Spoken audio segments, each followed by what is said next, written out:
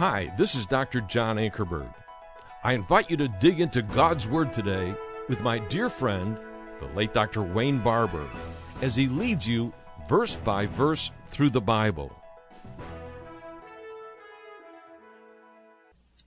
I could just give you illustration after illustration of how the antagonism comes. I know when Diane and I really got serious with God.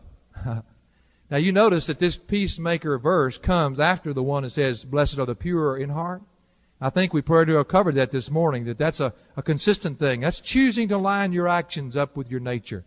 When Diane and I really got serious with God, God got serious with us. You know what? I found that out. If you're really serious with the Lord, He'll get serious with you. You know why He doesn't ever do something in our life sometimes when we cry all the tears that we cry? Because He knows we're not serious. But when you really get serious, God's going to get serious with you, and He did with us. And all of a sudden, He changed our life. And the first thing that happened to me was one of my good friends who is in the ministry, folks. And he's in a church. He's pastor of a church.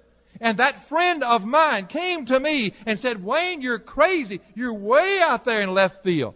He started labeling me. That's what always happens. Isn't it fun? They call you charismatic. Let's see. Holiness. You name it, they'll think of something to call you. Because you see, they see in you that which comes against what they represent. And in order to build themselves up, they've got to tear you down. That's that antagonism God said is going to happen when you have peace made with God. You're at war with the world. It's good for us to understand. Why are churches sometimes not in harmony with one another? Well, I'll tell you why. Because you see, there are some people in churches who are cooperating with God, and there are some people in churches who just flat aren't, and they're not about to. Now, how can those people fit together? They can't. That's why you see disunity and disharmony. That's what the Holy Spirit wants to do in this whole congregation, is bring people not into a relationship with each other, but into a peace relationship with God. And when you cooperate with Him, friend, you can cooperate with each other. That's what He means. We must be at peace. How do we get at peace? It's not me coming to you and asking you to forgive me. Oh, that's part of it. It's you getting on your face before God and cooperating with Him. It's me getting on my face before God and cooperating with Him. And what happened? Boy, we fit. Oh, do we fit. Like a body. I believe we've been talking about that in recent days. That's how the body works. You can't do it any other way. If there's disharmony, there's people who are not cooperating with God. Period. Period. As long as we stand for Him and His Word. Well, how did they establish that peace? Now, I jumped a page. You ever done that, Elsie? Just turn 2 pages at one time. I was preaching one night, and I had all my notes up here on top when I first started preaching. And I had them all together, and I went to turn a page, and they all fell off on the back of the book. And so I reached down and picked them up. When I picked them up, I put page 5 and page 6 after page 2. And I noticed that the sermon was real short that night. You know, it just seemed like I just got into it. And all of a sudden, I was given the invitation, and I knew something was wrong, and then I flipped over, and that was the center of the message. Well, hang on. I just got back where I was. All right. When you start walking in peace with God, with a pure heart, it's exactly what it's going to take. When you're pure in heart, that's when you're in peace with God. Watch what's going to happen in your life. Friend, the world is going to think you're a quart low, or your dipstick doesn't quite touch your oil or something. They're going to look at you that way. They're going to treat you that way. They're going to laugh at you. They're going to scoff at you. My friend, praise God. Just praise Him all the way. I'd just soon have them laugh at me knowing that I'm walking the right direction, wouldn't you? When you're at peace with God. Now that's the definition of peace. Is joining together, fit together, in cooperation with, balance in your life. When one cooperating with the other. It's not this feeble little meek word of just laying back and just everybody just being sweet to your brother. That's not peace. Peace, as a matter of fact, is more like meekness, and it has a lot of action to it. But it means being in cooperation with God, fitting together with Him. All right. So we see the definition of the word peace. Now let's look at the classification of a peacemaker, because it sort of builds on each other. First of all, the definite article is used here. Now he's speaking of a particular type of peacemaker. Forget the Alexander Haigs and the Henry Kissingers. That's not what he's talking about. And you nor I will ever see this world until Jesus establishes it, be at peace with one another. We will not see that. God has His own timetable. He will bring it Himself. But you see, we can give peace with other men with their God. You see, that's what it is to be a minister of reconciliation. To go out and get another man's hand, put it in the hand of God, and see peace made with those two individuals. Now that's real peace. That's what a real peacemaker is. It's not one who sits at the table of nations and tries to bring harmony to individuals. but it's the person who seeks to get a man in touch with his God. And the two of them cooperating with each other produces real peace. So, the blessed are the peacemakers. Now, the word peace is tagged with the word prasso, P-R-A-S-S-O in the Greek, peacemakers. Now, that word means this. It does not refer to those who attempt to make peace, but it refers to those who have established peace. The attempts don't count here. Peacemakers, those who have brought peace into being in people's hearts and lives. The job is not finished until we see the peace with man and the peace with God. Well, how do they establish it? How do you and I go out in the world to establish peace? Well, again, we come back to the sword. I want you to see this correlation. It runs all through this. War and peace, peace and the sword, peace and the sword. Watch. We do it the same way. We establish peace with the sword. By when we live the Word of God, which is His sword, and we speak the Word of God, which is His sword, it does a definite work. Look in Acts chapter 2. This is what pierces people. It's not the fact that you've changed. It's not the fact that you're different. It's God's Word lived in you and spoken through you that pierces them to the quick. And they reject Christ, not you. That's why we have the persecution we have in this world. Acts chapter 2 and verse 37. Old Peter had just finished preaching, and watch what happened to them. Because they had heard the Word of God. Look what it says. Now when they heard this, they were pricked in their heart. You see what the sword does? And said unto Peter and the rest of the disciples, Men and brethren, what shall we do? Look in Acts 16 and verse 30. Acts chapter 16, verse 30. And this was a jailer. Remember, the jailer was worried because the prison doors were opened when Paul and Silas had been singing. And look what he says in verse 30.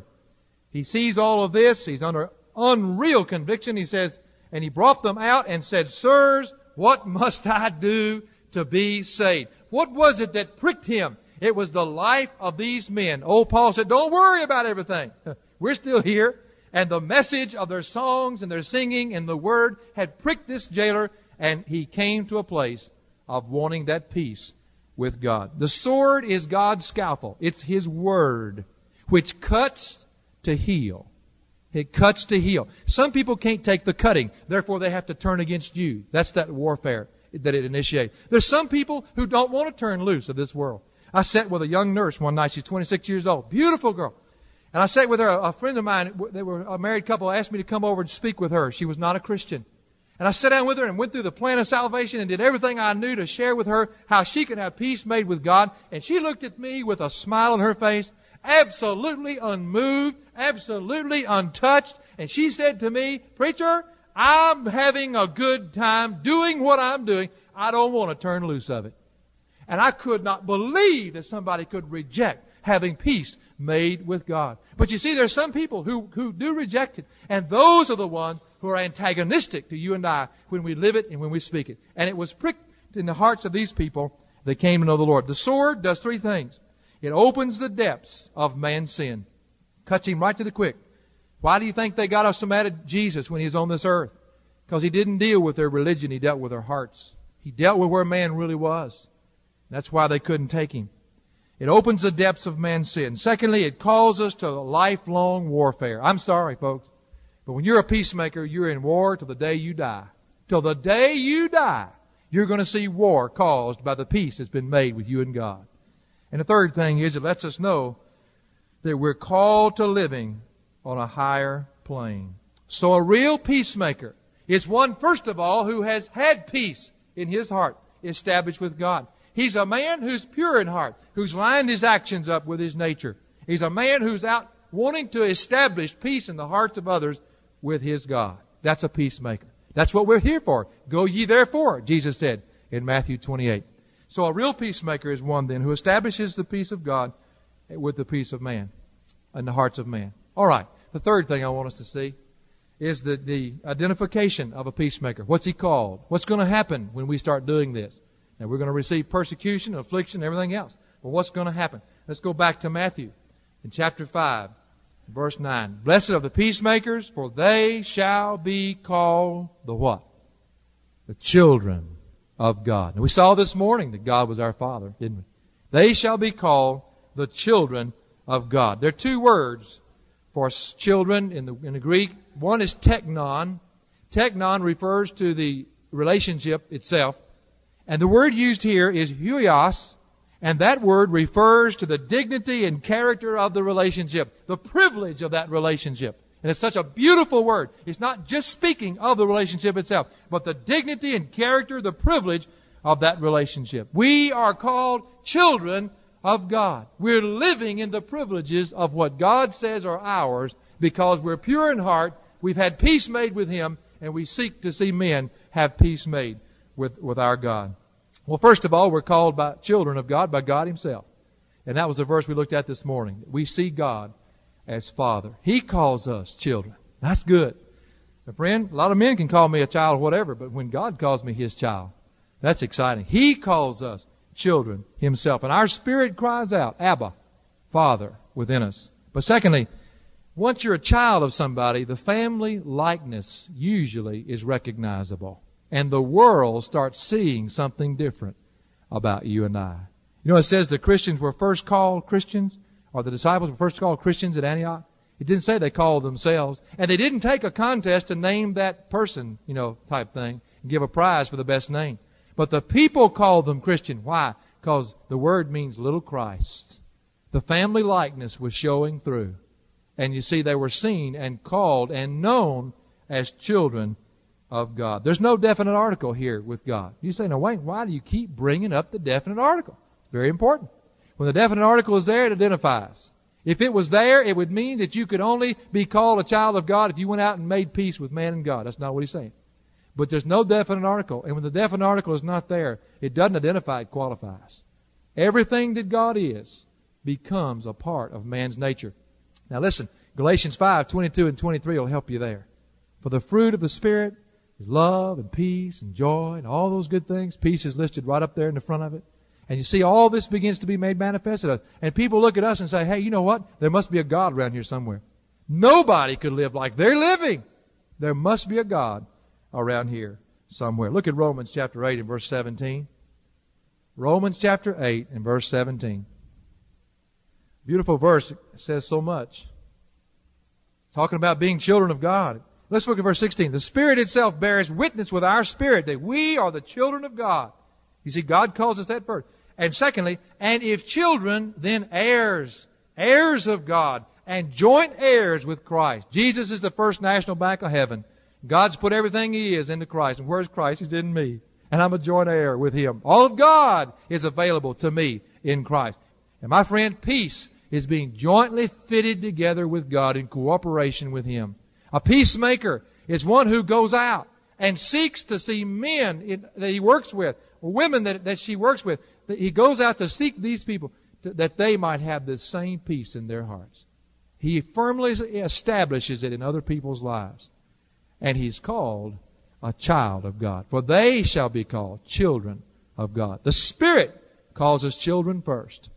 But then the world begins to see the family likeness. Well, I trust tonight that you're a peacemaker. That you're one who has peace with God. Well, Wayne, how do I know if I got peace with God? Well, I tell you what, if you're going to have to ask that, you ain't got it. That's the only way I can say it. If you don't know you got peace with God, friend, you need to come tonight. Evidently, your heart's not pure in the sense of your walking, lining up your actions with your nature. Maybe you've just decided that you like a little bit more of this world than what God tells you He likes you to like. For that reason, there's no more peace. You're not walking in cooperation with God. Friend, we can preach it over and over again, but it comes to a place where you're going to have to make the decision. Do you want to walk in that peace? Do you want to be a peacemaker? It's going to cost you, and you will suffer with Him, but you'll be glorified with Him. That's the last part of the verse. You see, blessed are the peacemakers, for they shall be called the children of God. The specific peacemaker of God, that's who He's talking about. Sorry, Henry Kissinger. He's not going to make it. But we are the peacemakers of God. Let's bow our heads for a word of prayer. For additional resources, log on to jashow.org. That's jashow.org.